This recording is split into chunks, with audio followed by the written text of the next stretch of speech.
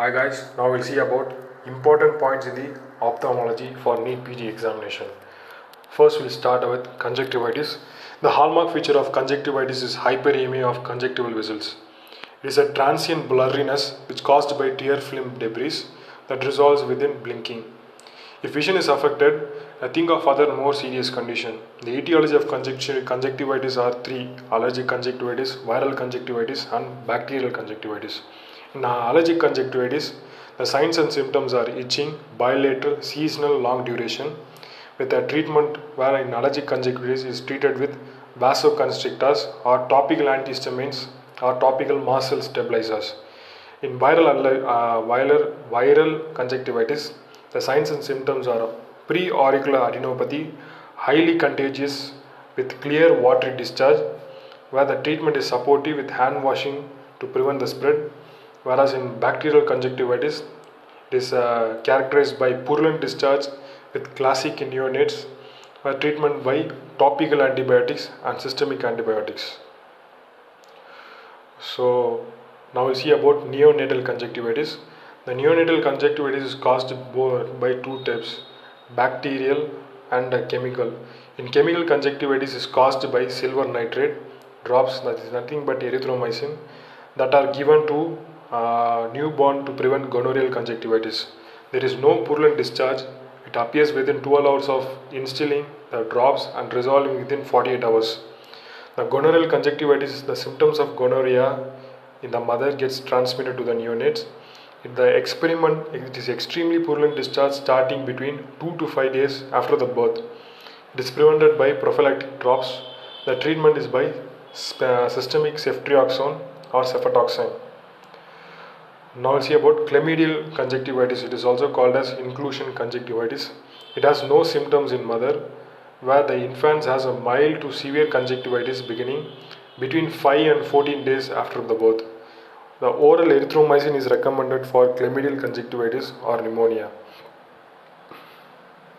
Now we'll see about glaucoma. Glaucoma is a ocular hypertension where elevated intraocular pressure causes damage to the optic nerve. It is measured through tonometer. The visual field defect and blindness are seen in the glaucoma. The risk factor is greater than 40 years, black race and positive family history. The types are open angle glaucoma and closed angle glaucoma. The pathophysiology of glaucoma is the obstruction of flow of aqueous humor out of the angle between cornea and iris. The open angle glaucoma angle is still open but drainage is chronically compromised.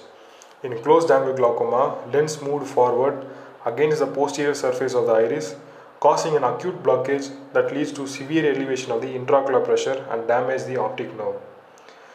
So this is the very important cause of glaucoma. So now we'll see about open angle glaucoma. Over 90% of cases of glaucoma is caused by open angle glaucoma. It is a painless and does not cause any acute attacks.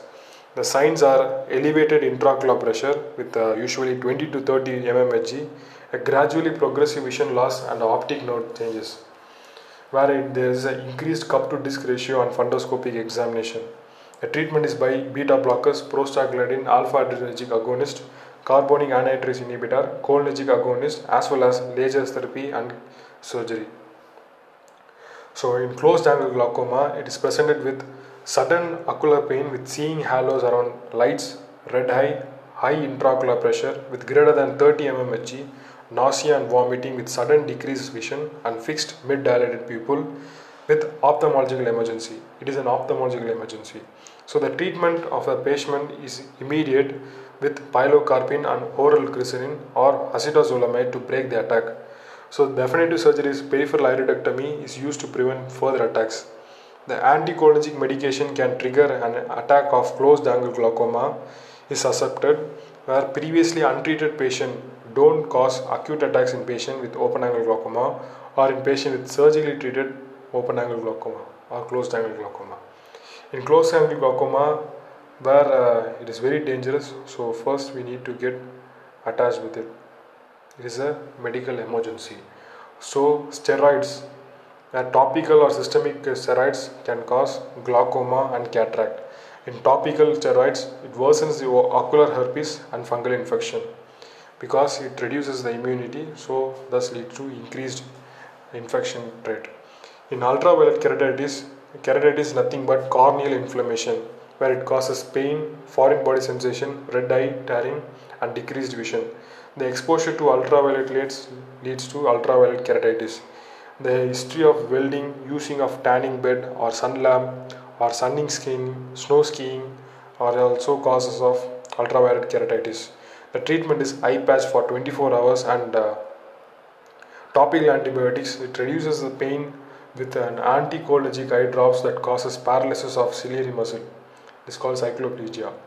Okay. Next we'll see about cataract. It is the most common cause of painless, progressively slow loss of vision, especially in the older adults. A treatment of cataract is surgical removal of affected lens and replacement with the artificial lens. Cataracts in neonates are torch infection, that is toxoplasmosis, others organism, rubella, cytomegalovirus and herpes simplex virus are inherited metabolic disorders. The juvenile rheumatoid arthritis, that is pauciarticular is the commonly associated with uveitis. Periodic ophthalmological examinations should be done. So now we'll see about changes in retina and fundus of diabetes. It causes dot blot hemorrhages, microaneurysm, neovascularization of retina. In hypertension, there will be arteriolar narrowing, copper silver wiring and cotton wool spots. Hypertension emergency is papilledema. So these are the things. So in proliferative diabetic retinopathy occurs after many years of diabetes and defined by a developmental of neovascularization, that is new abnormal growth of vessels in the retina. Treatment is pan-retinal photocoagulation, application of laser beam to periphery of the entire retina. The surgical or medical vitrectomy is done for proliferative diabetic retinopathy, where in medical therapy, vascular endothelial growth factor inhibitors like bevacizumab, ranibizumab, pegapatinib should be done, that is given. In non-proliferative retinopathy, a focal laser treatment, that is laser is applied only to the affected area, where in non-proliferative retinopathy, macular eczema is present. So for that, we will give focal laser treatment. In severe cases, we will give pan-retinal photocoagulation. For supportive therapy, where a tight control of blood glucose and follow-up eye examination to look for developmental of macular edema or neovascularization. So in periorbital and orbital cellulitis, both gives a presentation of swollen lids, fever and a history of facial laceration, trauma, insect bite or sinusitis or chemosis, that is edema of conjunctiva. In orbital cellulitis, ophthalmoplegia, proptosis, severe eye pain or decreased visual acuity is present. In Streptococcus pneumoniae, Haemophilus influenza type B and Staphylococcus aureus and Streptococcus species are the common organism causing orbital cellulitis. The blood cultures and administering the blood spectrum antibiotics until culture results are known. In preorbital cellulitis, monotherapy with clindamycin or amoxicillin clavulic acid can be given. In orbital cellulitis is vancomycin with ceftriaxone. Ophthalmologic emergency because where the preorbital cellulitis and orbital cellulitis are ophthalmological emergency because it may extend into skull, it causes meningitis and venous thrombosis, blindness. So we should give IV antibiotics. So now we'll see about chemical burns of the eye causing acid and alkaline. Alkali burns have more worse prognosis because they tend to penetrate more deeply into the eye, wherein copious irrigation with closet source of water should be given as a treatment. In hordeolum is also called as stye, where it is a presenting feature of painful red lump near the lid margin. It is treated with warm compress. In chalazion, the painless lump away from the lid margin, where treatment is warm compress, that is failing the intralesional steroid injection or incision, we should give incision and drainage for chalazion. Now we'll see about herpes simplex keratitis. Begins with conjunctivitis and vesicular lid eruption. It is a classic dendritic keratitis.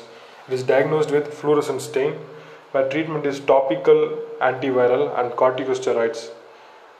Ophthalmic herpes zoster infection is suspected in patient with involvement of a tip of the nose, that is Hutchinson sign, or a medial eyelid A typical zoster dermatosomal skin rash and a eye complaint is given. A treatment of oral acyclovir is given and a complication of uveitis, keratitis and glaucoma. Central retinal artery occlusion are the cause caused by most commonly by emboli from carotid plaque of heart or temporal arteritis. It is presented with sudden painless unilateral loss of vision. A fundoscopy shows pale opaque fundus with a cherry red spot in the fovea of a macula, while it has no satisfactory treatment available. In temporal arteritis, a vasculitis seen in the older patient, a clinical feature of jaw claudication, loss of vision due to central retinal artery occlusion, tortuous temporal artery as seen in palpated on examination, markedly elevated ESR, that is erythrocyte sedimentation rate, and coexisting polymyalgia rheumatica.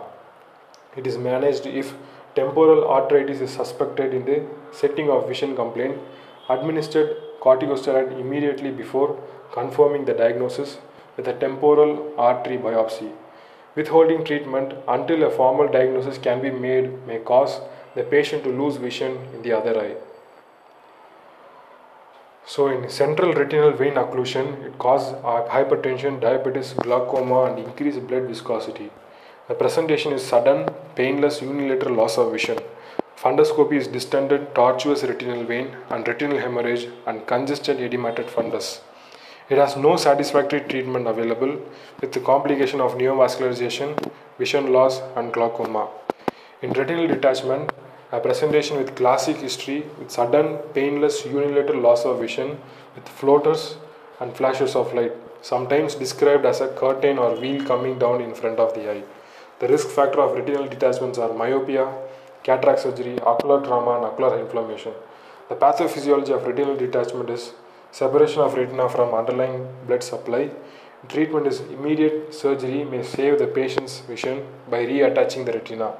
The vitrectomy, scleral buckling and pneumatic retinopexy. The most common cause is pars plana vitrectomy. Then treatment is pars plana vitrectomy. So we'll see about some signs, that is bilateral painless loss of vision is caused by cataract and macular degeneration in older adults. Although one side may be worse than other, red leaflets typically become black with significant cataract, where treatment cataract with surgery should be done. In age-related macular degeneration, it is presented with central vision loss and complaints that straight lines are appearing wavy. The pathophysiology of dry and wet, there are two types, dry age-related macular degeneration and wet age-related macular degeneration. In dry age-related macular degeneration, it is characterized by blurry of central vision, focal yellow-white deposits under the macula, whereas in wet age-related macular degeneration, it is characterized by abnormal blood vessel growth and leakage of blood leading to severe vision loss. Diagnosis of age-related macular degeneration is Amsel grid. Treatment is by ranibizumab, which is a vascular endothelial growth factor A inhibitor for wet age-related macular degeneration, and multivitamins and antioxidant for dry age-related macular degeneration. So optic neuritis and papillitis, where the presentation with a fairly quick, painless, it is so painful, unilateral or bilateral loss of vision, where optic disc margin may appear blurred on fundoscopic examination with papillitis. The most common cause of optic neuritis and papillitis is multiple sclerosis and age with 20 to 40 years. Other causes are Lyme disease, malignancy and syphilis. So in visual field defect, in anopsia, that is monoocular blindness, there will be a lesion on the same side of optic nerve. In bitemporal hemianopsia, you will find it a lesion on the optic chiasm. The pathology of optic chiasm lesion is pituitary tumor. Now, homonymous hemianopia, where you will find the opposite side optic tract lesion. In upper quadrant anopsia, you will find opposite side optic radiation and opposite in the opposite temporal lobe. That is, if a left upper quadrant anopsia is seen, there will be lesion on the right optic radiation in the right temporal lobe.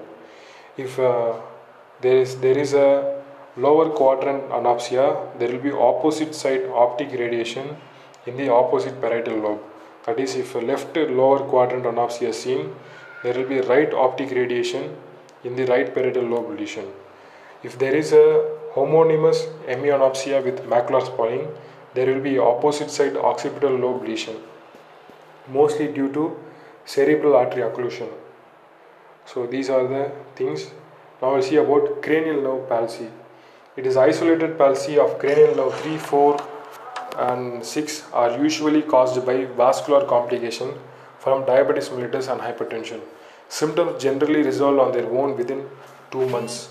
In patients older than 40 years with a history of diabetes or hypertension and no other neurological deficit or pain, that is observation. If resolution does not occur within 8 weeks, the patient is younger than 40 years of age, neither hypertension nor diabetes is present, or patient starts to develop pain or other neurological deficit, MRI should be ruled out tumor or aneurysm.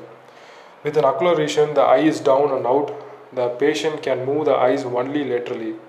If the lateral cranial nerve palsy is result of benign vascular cause, the pupil is normal. A close observation resolves on its own in several weeks. A blown, dilated, non-reactive pupil is a medical emergency where aneurysm or tumor is ruled out by MRI scan or cerebral angiogram. With a trochlear lesion, the affected eye cannot look down when gaze is medial because superior oblique muscle paralysis is seen.